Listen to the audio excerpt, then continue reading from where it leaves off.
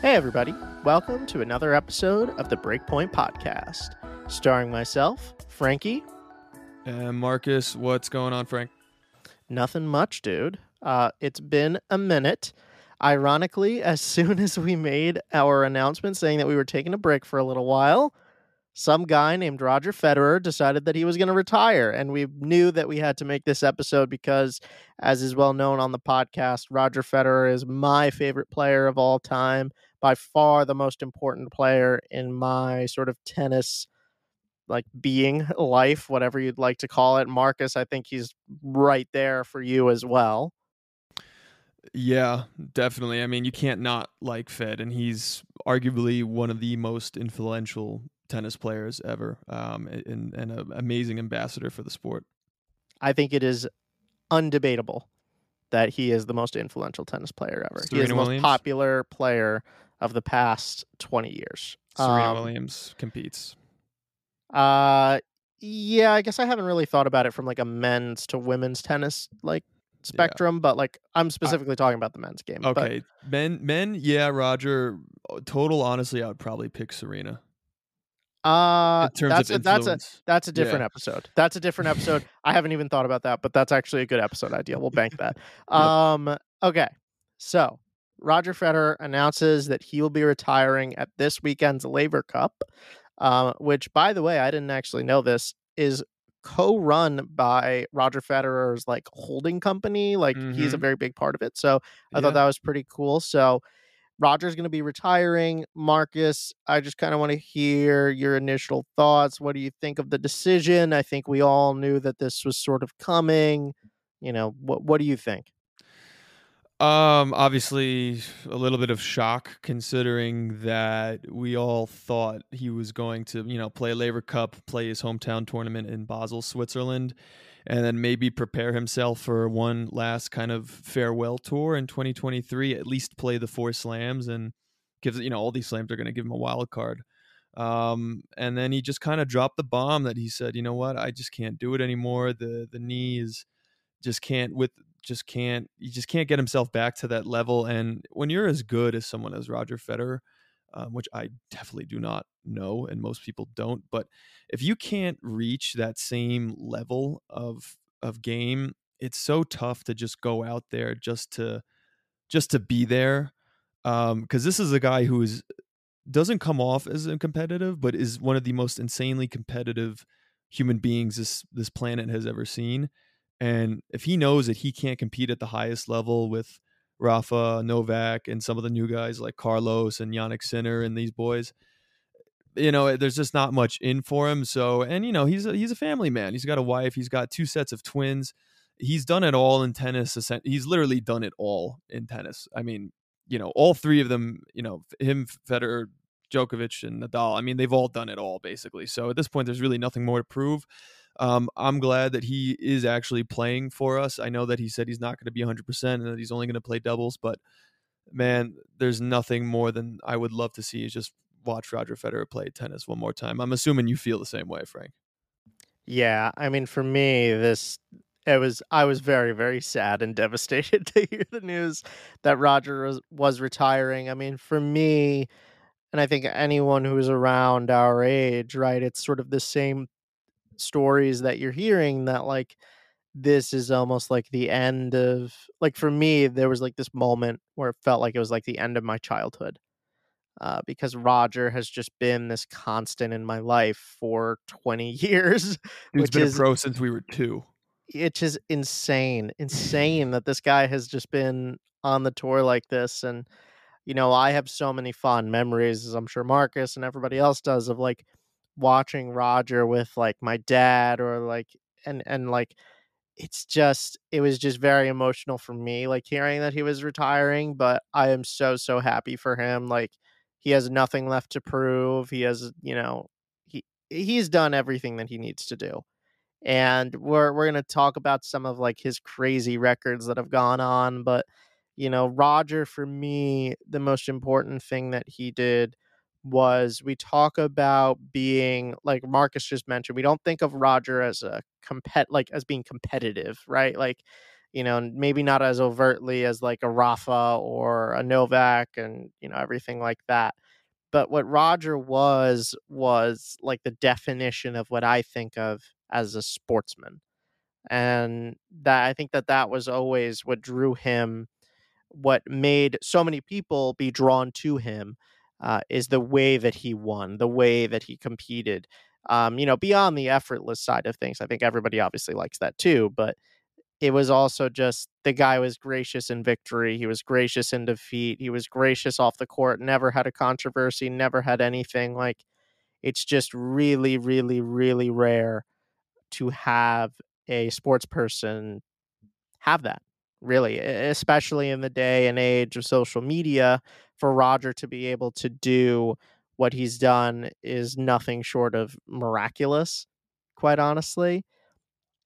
And I think that, he what also that he did, from like the strategic side of things and like the tennis history side of things is that and like I love this quote by Andy Roddick in the Marty Fish documentary on Netflix. If you have not watched that, I highly encourage you to watch it. It was excellent.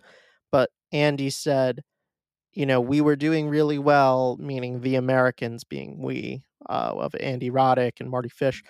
And then this guy Fed came along, and instantly everybody was starstruck and awestruck that the guy was simultaneously the best offensive player in tennis and the best defensive player in tennis. Like, Roger took that definition of being an all court player to a level that no one had ever thought was possible. And despite changing like rackets, changing strings, changing court speeds, Roger was always right there. And at 40 years old, got to a Wimbledon quarterfinal, which is crazy. And we'll even talk about his last major win when he was, I think, 38 years old, 37 years old, 36. 36. Like, crazy. That is bananas when you really think about it. And yeah, I mean, I can talk about Roger forever, is the honest answer. Yeah. I mean, I'm looking at some of these stats here, Frank, just to throw out just a few, just to kind of get our listeners to realize how ridiculous this man was. 20 Grand Slam titles, 11 finals, so a total of 31 Grand Slam finals. Silver medalist in singles at the Olympics, doubles gold medalist with fellow Swissman, whatever you want to call it. Stan Wawrinka, 6-time World Tour final champion, holds the record for that. 28 Masters titles, 22 Very finals. overlooked, by the way. Yes. That World Tour Finals thing. We've spoken about how valuable that is. Mm-hmm. Very overlooked in his career. Yep, and with his Masters 1000, another asterisk that I'll just point out, some of those were won back when they were 3 out of 5 sets. Correct. Absolutely right on, Frank. I mean, let me look at another one right here. I just had it. Career, 103 singles titles. I mean, what? 54 runners up, so he made it to the final of tournaments 157 times. Crazy. He won his last Masters title in 2019.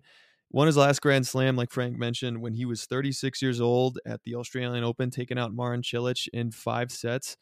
We could just we could literally. I'll throw something at you. Yeah, go ahead. Hit me. His unbreakable records for me are ones that'll be extraordinarily difficult to beat. World number 1 for 237 weeks in a row. Insane. 5 US Open titles in a row, which is also the most in the Open era. Just like cumulative, 5 is the most in the Open era, and he won them all in a row. In a row, which is crazy. He reached 36 consecutive Grand Slam quarterfinals or better, which is also just insane. Between Wimbledon 2005 and 2007, he reached 10 consecutive Grand Slam finals in a row and won 8 of them. He won 24 finals in a row from 2003 until 2005. He won 24 finals in a row. And He he had, also had, go ahead. yep, go ahead. He had a 41 match win streak from 2006 to 2007, which is Yep. overlooked. Yep. We'll talk about that season. We'll talk about Fed's greatest season, and objectively, it's his greatest season. And he had no straight set losses in 194 consecutive matches. From 2004 to 2006, Fed played nearly 200 matches, and he won at least one set. Holds the longest hard court streak of the Open era with a 56-match hard court win streak. Same for grass court, 65-match win streak. 49-match win streak in the United States. Like literally just owned a country for 3 years. Shout out to Andy Roddick. Ouch. I mean, I just don't know how to explain how insane this guy is. I mean, I'm trying to look for more, but there's just so much that this guy's done. I mean, it's crazy. I mean, he won how many Wimbledon? Does he own the record for Wimbledon's too? Yep, still has it. Has it. No late closing in on that one, but he still got it. And give Roger massive credit for, and this is going to sound ridiculous, that he only won the French Open once, but he took care of his business once Rafa got knocked out. I know he could never overcome that hurdle, but he still, as soon as he saw that opportunity, took it. So he won the career Grand Slam, every slam once. That's definitely true. That's something that you have to give Roger, is that he was a closer, right? That stat that I just said about the 24 consecutive finals. In those biggest moments, Roger is a closer. The only thing that just came up in the back of my mind is there are two moments in Roger's career that I'm sure he would even say are the biggest what ifs for him, right? Number one is the Del Potro one in that final. Going for his sixth straight U.S. Open. Yep. Going for his sixth straight U.S. Open, which he would be clear.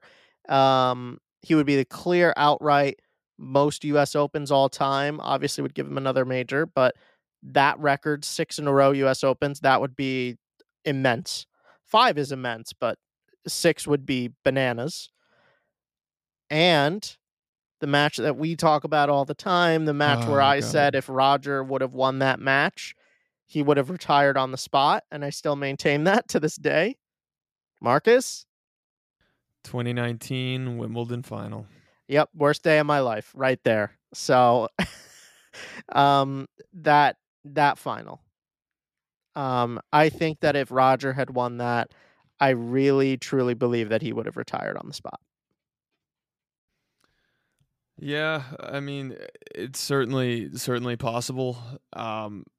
It's a shame. I mean, he did make it even with a busted knee to the quarters of the 2021 Wimbledon, which is now in hindsight, knowing his physical condition is a miracle. So that's in and of itself a great achievement. The thing that I'll also say is that Roger got robbed probably more than any other player because of COVID. COVID really did him dirty a little bit there. I mean, there's a lot of players that were done dirty, and a lot of players that benefited from it too, including our lovely superstars Carlos Alcaraz and Jannik Sinner. Definitely benefited. How did he get screwed by COVID? Out of curiosity. Well, I think what you have to realize, and like Nadal and Djokovic, I also think are part of this discussion too. Novak maybe a little bit less so because he kind of kicked ass in 2021, but being out of match shape is way harder for somebody who's older to get back into than it is for some of these younger guys. They're going to be able to snap right back into shape pretty quickly, but I don't think that's as easy for the older guys. Yeah, but he was that's when he started really getting injured anyway, and we all know that when he lost that 2019 match that he was never going to win a slam again, and that was his last shot. I think we're all in concurrent about that one. I would be curious if Wimbledon 2020 had happened, what would have occurred. But I will, for the sake of ease, I will agree with that. Um, the other I just want to read some of these results off, by the way. These are nuts. From 2004, 22 and 1 in Grand Slams. 2005, 24 and 2 in Grand Slams. 2006, 27 and 1 in Grand Slams. 2007, 26 and 1 in Grand Slams. That is like a insane record. That record is nuts. And it just gets we overlook. I think what people do a lot is they overlook Fed's prime and they just say like, "Oh, he wasn't playing anybody good, like the Novak and Rafa weren't of age yet, and like Novak definitely wasn't of age yet. That I think everybody's in agreement on that. Nadal at the end was definitely of age because Nadal really meteorically rose at 19. So I don't know if I would necessarily say that as much, but I want people to sort of think that like, and I'll say this, about Casper Ruud getting to the final of the US Open too. You beat who's in front of you. And that is what Roger did. And also, the definition of dominance is being so much better than everybody else that you win everything. So, Roger whipping everybody over those few years, that is the definition of dominance. In order to be dominant, you have to make everybody else look bad. That's like in the definition of the word. And I think that that is something that Roger has um very, very clearly in his career.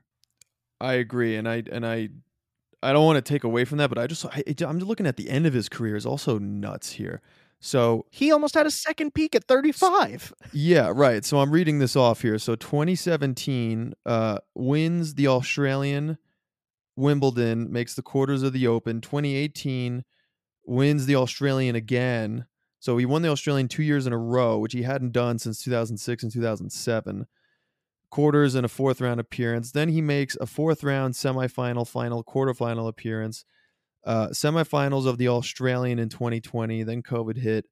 And then with a completely busted knee, just makes the fourth round of the French Open.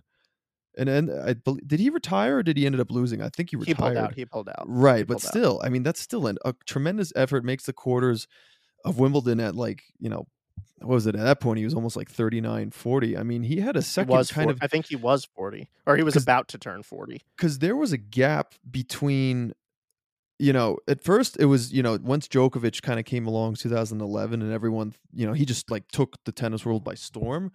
He snuck in, Federer did a 2012 Wimbledon, and then it was kind of like, well, shoot, we don't know if he's ever going to win a slam again.